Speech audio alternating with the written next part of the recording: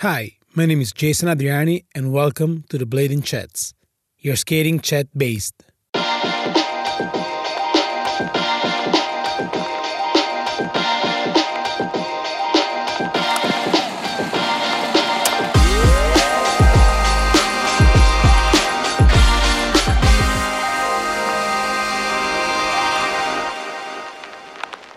In this podcast, we are talking with bladers and bladies from all over the world, united by a single passion: blading. Episode 63, Chris Haffey. Yo, Yo, man, what's going on? fine. What about you, Chris? Thank you for being here, man. Yeah, no worries, dude. Man, No worries. so happy to see you. It's like 8 in the morning here in Milano. But like, man, Oh, shit. it's amazing. It's amazing to have you here. Yeah, no worries. Sorry for the early wake up call. No. I'm honored, man. Like, as I said to you, I'm super happy and super hype about this one. Right on. So how's life so far? Like, what is going on right now in Sydney? Australia, honestly, it's a pretty good place to be right now. It's obviously we went through a lot of isolation, did the whole lockdown deal, but things are starting to ease quite a lot here, and I mean, the case numbers here are pretty low. Australia was a pretty good place to be throughout this whole thing, to be honest. So I'm feeling pretty lucky that we were over here when it all happened. Great. So first thing first, congratulations to you and your wife for the kid, man. Oh, cheers, man. I appreciate it. No, really. Pretty cool to see you guys like having a good time and like trying to spend the best out of it with the kid and all that. So yeah, thumbs up for that. Yeah, cheers, man. I mean, that's been a big silver lining for me. Like, I was supposed to be gone pretty much every weekend until June from the end of February. So it's, given me the opportunity to spend a lot more time with my son. So, I always try to find silver linings in things. So, I mean, that's been a huge one for me. Okay, sure. cool. Because like you guys were scheduled with those shows of Mitro Circus, right? Yeah, that's it. So we came over here at the end of February to kick that tour off. There was 7 shows over 6 weeks or something like that. And it was kind of as everything was getting serious worldwide. And we got away. So the first show, I remember going, and there wasn't really a whole lot of concern for that one particularly, like in terms of like there being cases in Australia or anything like that. But then even just a week later, there were some cases in Australia. There were some, like there was a safety meeting with everyone before the show talking about all sorts of procedures and like not going into the crowd as usual and stuff like that. And then by the third weekend, I flew out and I landed on Friday.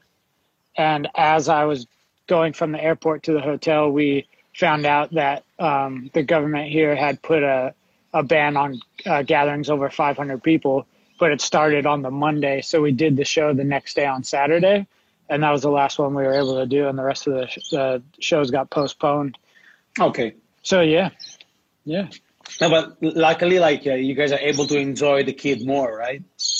That's exactly it, man. I've been, and like I said, Australia's been a pretty good place to be. So we've been able to get out and go for walks and stuff like that and take him down to the beach and things like that. So it's we're getting to do stuff with him here that we wouldn't be able to do if we were at home in California. Yeah, true. Because as well here in Milano, like we weren't able to even like leave the houses. Like the only thing that you're able to on the phase 1 of this like quarantine, going to the grocery, going to the pharmacy, and go back home as soon as possible. Like we weren't allowed for first like 2 months to leave our apartments or our like houses because of this quarantine. Yeah, how's things over there now? What kind of stage are you in at this point? Right now, like we are like that thing that they're called phase 2. Like we are able to go out, make like sport activities. Like Okay. I mean, like everything seems to be normal, to be honest with you. But like we have to, of course, keep the distance, wearing the masks and all that. So, but like from what I've heard, like in 2 weeks, we might be able to even like leave the country and like going around to the city without the mask. But like I'm quite skeptical about it because like how things like grow up fast. Like, I mean, I remember in the very last weekend of February, like right after the Winter Clash, we had like the Yeah. very first like the very first like person get infected by that, and like in 10 days, like here in Lombardy, which is like the region of Milano, it was like Yeah. the ground zero of the whole thing. So Yeah, right. quite scary. Yeah, it definitely is. So yeah, be weary as things start to reopen, but hopefully it all goes smooth for you guys, and there isn't a big second wave. True. And like, are you able to play golf right now in Australia? Yeah, in Australia here, they've got all sorts of measures for a long time. Like you could only play with two people at a time. You had to Okay. walk. And they did things like they'd cut pool noodles and stick them in the cup. So like the ball still goes in, but it sits right at the top. So you don't have to reach into the cup to get the ball out and stuff like that. So yeah, I was still able to play. I wasn't playing a whole lot because having the newborn. But now that he's getting a little older, he just turned 4 months the other day. So he's getting a little bigger and is not as needy all the time. So it's afforded me the chance to get out to play a little bit more. That's pretty cool. And how did you get into the golf world? Oh, golf, man. I got into golf like 20 years ago, like when I was 15. I think actually, to be honest, I think it was Jan Welch was throwing away a bunch of stuff from his apartment, and he had like a random bag of super old clubs, and he was taking them to Goodwill or something like that. And I was like, oh, I'll take them. I'll just take them to the driving range and go hit some balls. That sounds like fun. So I started going to the driving range, and I had heaps of fun just going to hit balls. And then one time I was on a family vacation, and all my cousins were into it, and they were like, oh, we're going to go play around. Do you want to come? Like, we know you like to play. And I was like, oh, I've never actually played. I just go to the driving range. If I go play around, I'll probably lose a million balls, whatever. And they were like, no, it'll be fun. Just come with us. And I went with them, and like I was hooked instantly. And that was probably when I was, I don't know, 17 or 18. So yeah, for the last 17 years, something like that, I've been pretty addicted to it. It looks like, I mean, I don't know why, but here in Italy, it looks like one of those classy sport, because like to go on the golf courses, you need to have like a membership card or like being part of this club and everything. Is it the same thing in the United States, or like you guys are able to? No, definitely not. Oh, I mean, it can be. It depends on where you go. It's both, but I do like. I feel like Italy, from what I've heard, because there isn't a ton of courses and stuff like that, it is more exclusive. Whereas in the States, there's a whole different range of ways to play. Like the place that I go play, it's across the road from me. It's a municipal course. I don't have a membership there. It costs me $19 to play. You can play in a t-shirt. Yeah, like you don't have to tuck in. You don't have to play with a tucked in shirt and collar and stuff like that. Like I tend to, just because it's like I feel comfortable golfing in golf clothes, but like it's not strict at all. Like people, chugging beers and whatever when they're playing, stuff like that. Like it's definitely not like it can be an exclusive thing there. Like there is big, private courses that cost, astronomical money to be a part of and stuff like that. But that's not the kind of golf I play. Yeah, true. I mean, like it would be cool to have it like the same thing here in Italy, like paying $20 and you just go there and hit some balls. Yeah. And I mean, because here, as I was saying, like you need to be dressed in a certain way. You need to have like this membership card. It costs you like thousands per year or something like that, which is kind of tricky. But yeah, for sure. How's playing with Joe Navran, who's here watching us right now? Oh, Joe, what up, dude? Yeah, it was good, man. I probably hadn't seen Joe in maybe 10 years until we met back up and played golf. It's kind of funny. It's kind of been like a way to rekindle friendships with people that I've known for years through skating, and kind of went our separate ways or whatever. And, or not separate ways, but just like life pulled us in different directions. And like now, you find out someone you used to hang out with all the time plays golf. You're like, we got to play, blah, blah. So yeah, it's good fun. Like when I get back to California, I'll definitely be hitting Joe up to go play some more rounds. Man, that would be super cool. And talking Yes. about Jan, like the other day, I have done like one of these blading chats with him, and he told me Yeah. about the profile that I told to you about, that the United Front one. And I Yeah. think that was one of your very first profile, right? It was definitely early on. It definitely wasn't my first one. My first one was definitely with Brian Bell in Street Dwellers. I think the first one I had like a mini profile, and then the second Street Dwellers I had like my first real video part, and then United United Front. I want to say there might have been one or two in between, but it was definitely early on. Yeah, for sure. Man, like, and I was watching also the Street Develops 2 profile earlier before doing Mm. this, and man, like, you've been killing it ever since, man. Oh, cheers, dude. I mean, that was I. I kind of when I get an opportunity to do something, I try to do my best to seize it. So as soon as I kind of had the chance to start doing things with people that I looked up to my whole life, I just like didn't want to stop. So I just kind of ran with it and did my best along the way. Man, like, it's pretty cool. And like, how did you start? How did you like started skating? And when did you start skating? Uh, Skating. I mean, I've had skates before I can remember.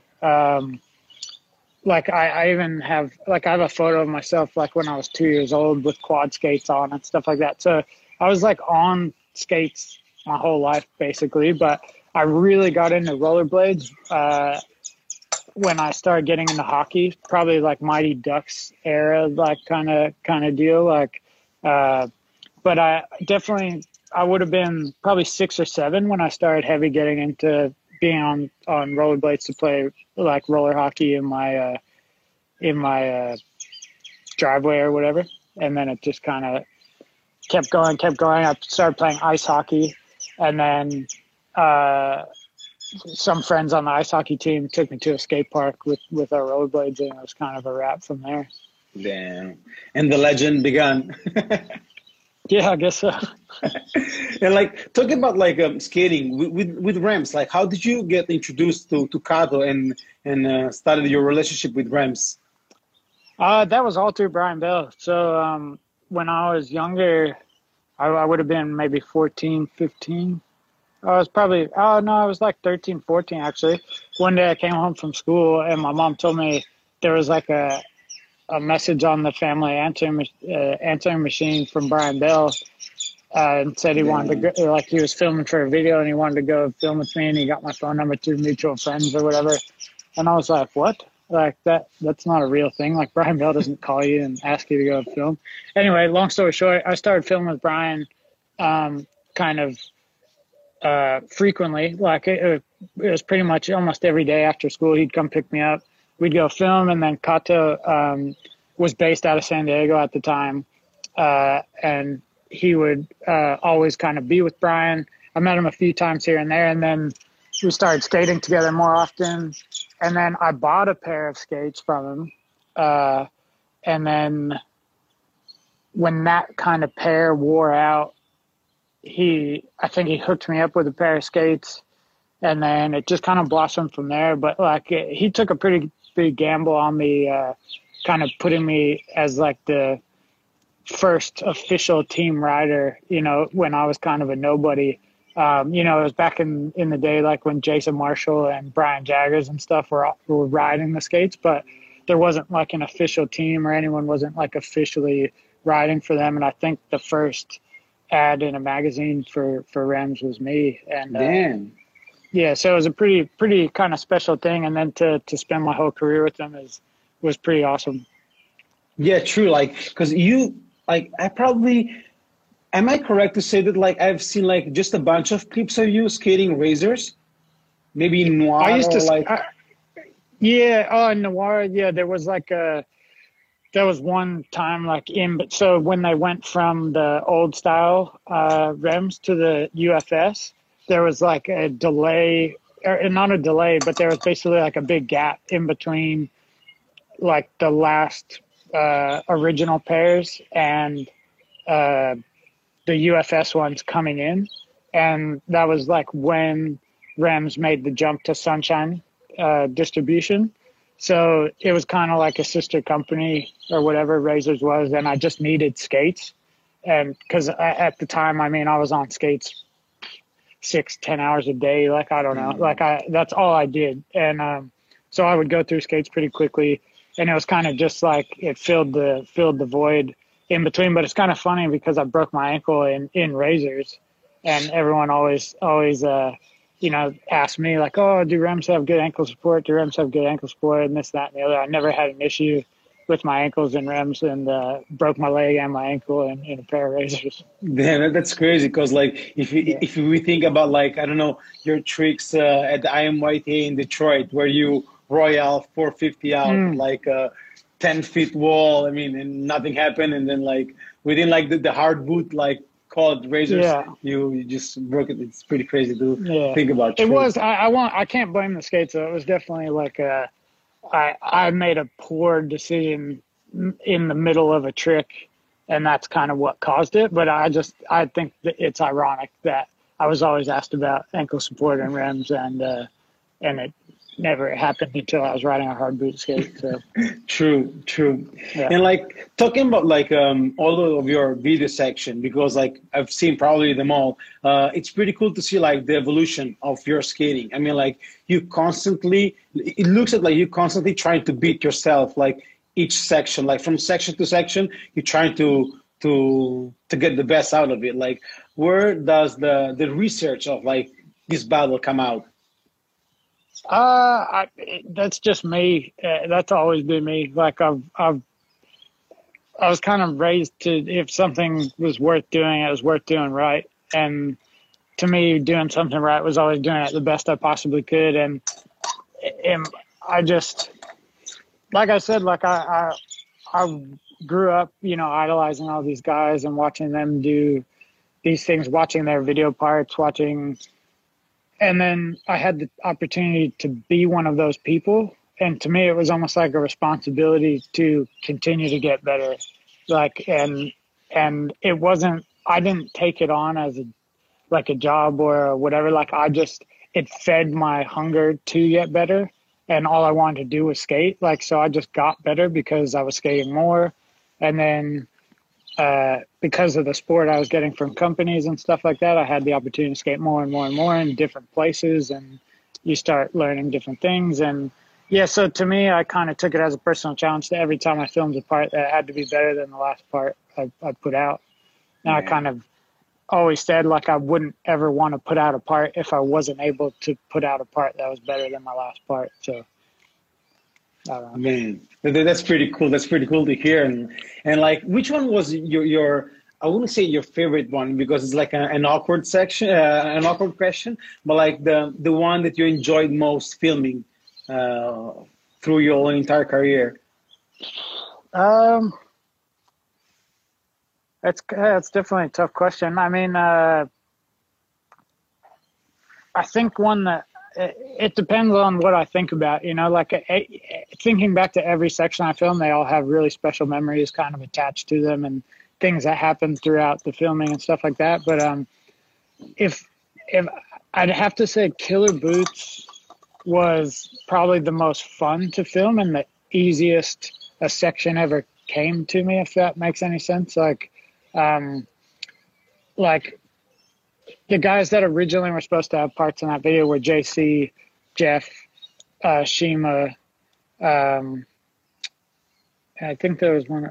Was there another one? Anyway, long story short is they were all good friends of mine, and Carl is my really good friend. So I was just with them every time they were filming for their parts. I wasn't even officially kind of on the roster to have a part, but after maybe 3 weeks of filming, we were going through footage, and Carl was like, dude, you kind of are starting to build up a pretty solid, batch of clips here. I think, like, do you want to do an actual part? And I was like, yeah, okay. And then from that point on, I kind of took it more seriously.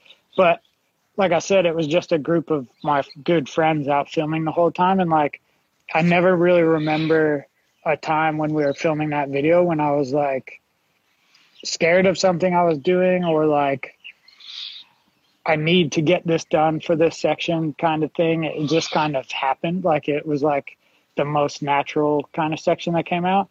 And then if I think about probably my favorite part that I put out or filmed, it would be either Leading the Blind or Drip Drop. And I think the reason why was because at the time I kind of realized what the opportunity was, you know, like, you know, John and Shima and I had left Mind Game and started 4x4. And I think Leading the Blind was kind of our chance to prove that it wasn't a stupid decision, I guess. And so I kind of took that on in a way and said, like, to myself, like, I know what Mind Game is to skating, and I just left that company and we're starting this company. And like, unless we kind of come to the table with some sort of game changing, you know, video, it's like, how can you leave Mind Game and then not, you know, come correctly? So I kind of took that as a, like, all right, like, this is an opportunity to really seize the moment. Like, and we can turn 4x4 into, like, you know, the next huge thing or whatever. And so to me, that one I kind of took on pretty personally. And like, I battled for tricks for that part. I did tricks that scared the shit out of me for that part. And then Drip Drop, I think I did the same thing.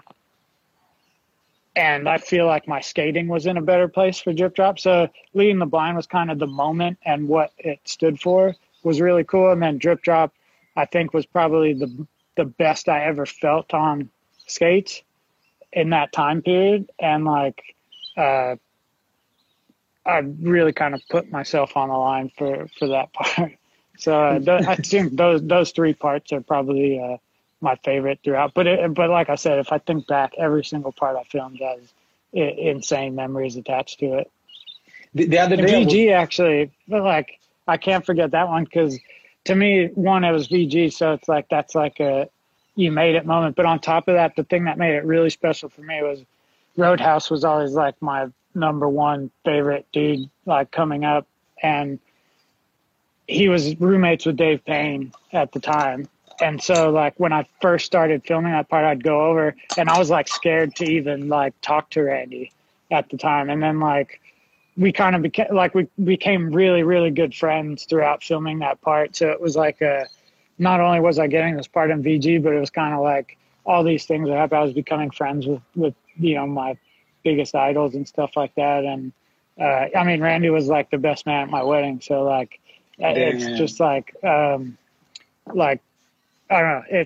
That was a special time, you know, being a grommet and then, like, getting that opportunity and becoming friends with, you know, the person you look up to more than anyone. So, like I said, every part, if I think about it hard enough, there's very special things that came along with them. So.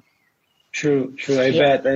The other day I was watching the Jump Street podcast episode with John Julian and Miguel Ramos, and they were talking about your section in Drip Drop, and like, they said something that, like, they got the point. Like, the level of skating and the things that you were doing on that profile, man, they were like snowboard style, like jumping like on huge gaps, doing crazy stunts. So that one, yeah, I mean, it was so impressive when I saw it. I wouldn't believe, like, when you were like doing the 5, like within like the bench to the bank. I mean, that was like, that profile was really on another level and from another planet, man. Yeah, I did take a lot of kind of influence from BMX around that time. I would watch BMX videos a lot because they were just able to do so much more with what they had, like, because the speed they could generate and stuff like that. So I was kind of watching a lot of BMX videos around that time and kind of started to look at skating differently around that time period. So, and the thing is, though, is I didn't just do it to do it. Like, that's how I had the most fun. Like, if I was going really, really fast, doing something really big, and like on the edge of like being confident I was going to land it, but kind of scared to do it, there like wasn't a better feeling than rolling away from a trick like that at that time. And my idea for that part for Drip Drop was that every trick in it needed to be one of those. And like, I don't, there was definitely some tricks that aren't in there, but like that was kind of my goal for that part, was to have it kind of be an enders only part, if that makes sense. But yeah. No, they were all of them, in my opinion.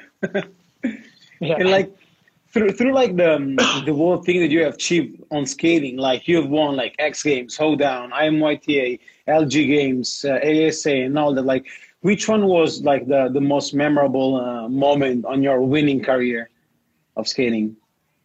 I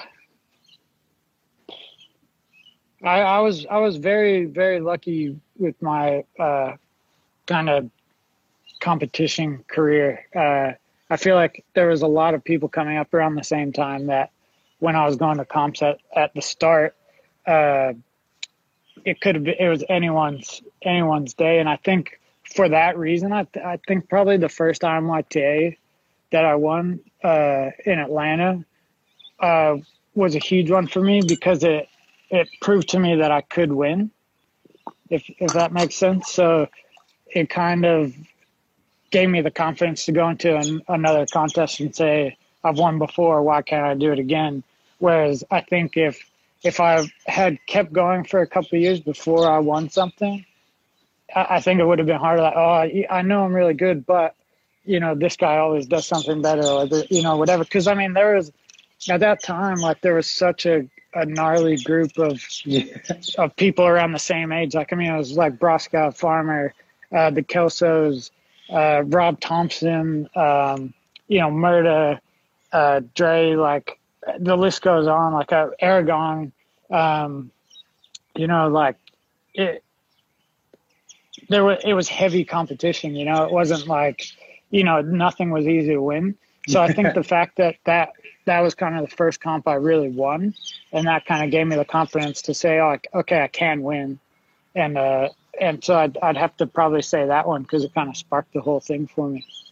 Man, I was talking about that competition with Julian Bad the other day, and like then I watched like the video, and everybody were in there in Atlanta. There was like you, Thompson, Carlos Pianowski, Sean Kelso, true, like everybody were in there. So I bet like it could have been like a super challenging one to win. Oh man, Definitely. like it literally, like every time someone landed a trick, you're like, oh, they just won.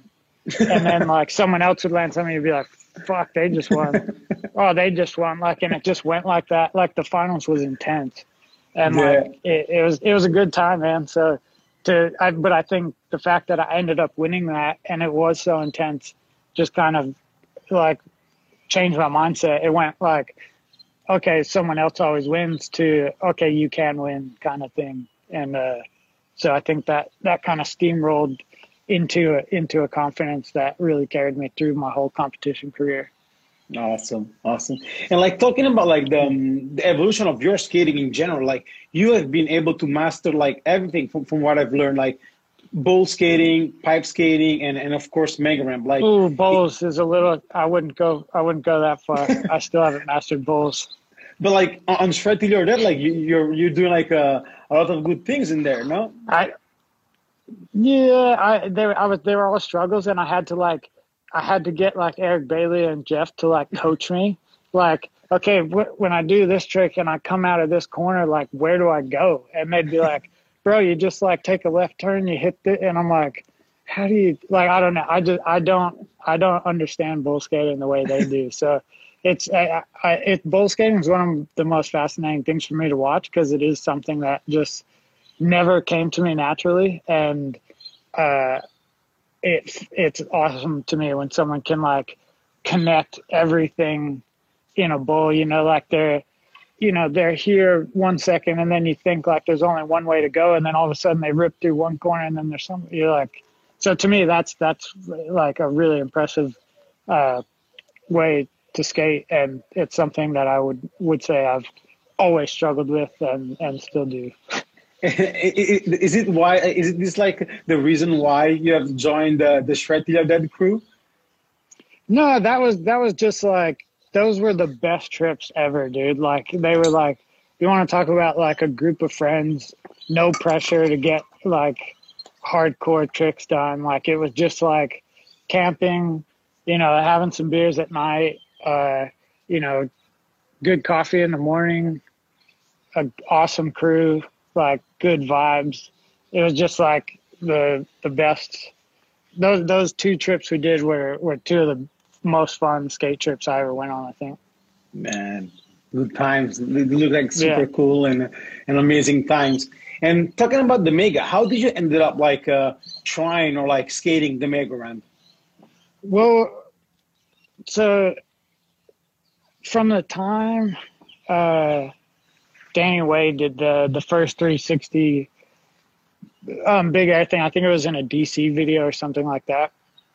From the moment I saw the Mega ramp, I was like, that's it. Like that is like, I need to figure out a way to get on that thing. And to be honest, like I went through this whole period where I couldn't, like, so that ramp that Danny rode was actually in California, and Shima and I both really wanted to ride it. And so we went to the camp that it was at, Point X, and we were like, yeah, we talked to some people that said we could come skate for the day, blah, blah. And they're like, oh yeah, you can ride whatever you want here, just don't go anywhere near the Mega ramp. And we were like, shit, like that's what we came here to ride. And they're like, you think you could just walk in here and go ride that thing? And we were like, I don't know. We were kind of hoping that was the case.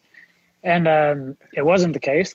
But and I think it's probably a good thing that it didn't happen then, because I'm not sure I was really ready for it at that time. But then shortly after, someone sent me and Shima skis. It was a Detour, the shop in Canada. I'm trying to think. Felix Ryu had something to do with it, and Danny there and stuff like that. They sent us some skis and sent us to Mammoth because Kaya had just started kind of taking the skiing world by storm, and they sent us some skis and said, like, we just humor us and try to ski and see what happens, kind of thing. And so we started skiing and we got kind of good at it pretty quickly. And then to me, we were able to hit really big jumps on skis, and bigger than you could on skates. So to me, it was kind of the same thing. And I was like, well, I can't hit the Mega ramp, so I'm just going to go skiing as much as I can and hit big jumps on skis. And then I think the next time I got a chance to actually ride a ramp like that on skates was the Nitro ramp, when they called me to go out to ride that practice to kind of see if they wanted to be on the tour and stuff like that. And then I did a whole tour with them before I ever got to ride a real Mega ramp. And I think going through that whole process made me ready to actually ride the real Mega ramp. I don't think at the time we first went to Point X that I was really ready for the speed and airtime and stuff like that. But I think the process of riding skis and then doing the Nitro ramp, which is a little smaller than a Mega ramp, and then getting on the real Mega ramp was like a very good slow burn for me and learning how to do it. Yeah. And like talking about Nitro, like how did you ended up like being contacted by them, and like does like ever like Pastrana saw any of your videos, like for example Drip Drop or something like that? At this point he has, yeah, but at that point definitely not. So I think I honestly don't know exactly what happened, but from the kind of information I've gathered, someone at Nitro reached out to Woodward and asked for a rollerblader, basically, and Richie Velasquez at Woodward West gave them my contact info.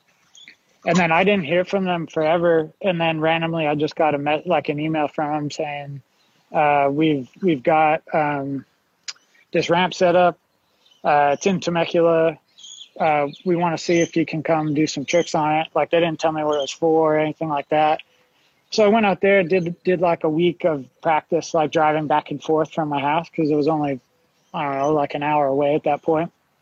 So each one I'd get up, I'd drive an hour, did like a week of practice with them, and I was actually able to ride, or I'd do a lot of tricks, but it was into a foam pit.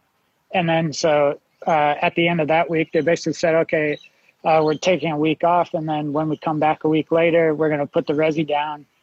So it's like the actual landing. and we want you to come back then, and we want you to stay at the hotel out here with all of us, and blah, blah, blah. And so I think basically what happened there was they wanted to see what I could do in the first week. And then if I was okay, they wanted to see if I could actually land any of it. And then they put me in the hotel to see if I kind of mixed with the group of people, because we were going to be going on tour, which I didn't know at the time. But so then I went back the next week, stayed at the hotel with everybody, got along with everyone really well. They put the landing in, and like when they put the landing up, a lot of people were looking at it like, shit, who's going to hit this thing? And I was like, get me on that ramp. Like, I've been waiting for this moment for so long, and I just want to ride this thing. Like, I don't care if, like, this is like a chance I've been waiting for forever. So I'm not sure if I was the first one to jump into the landing, but I was one of the first people, and I just kind of started sessioning it. And I was able to land everything I was doing into the foam pit.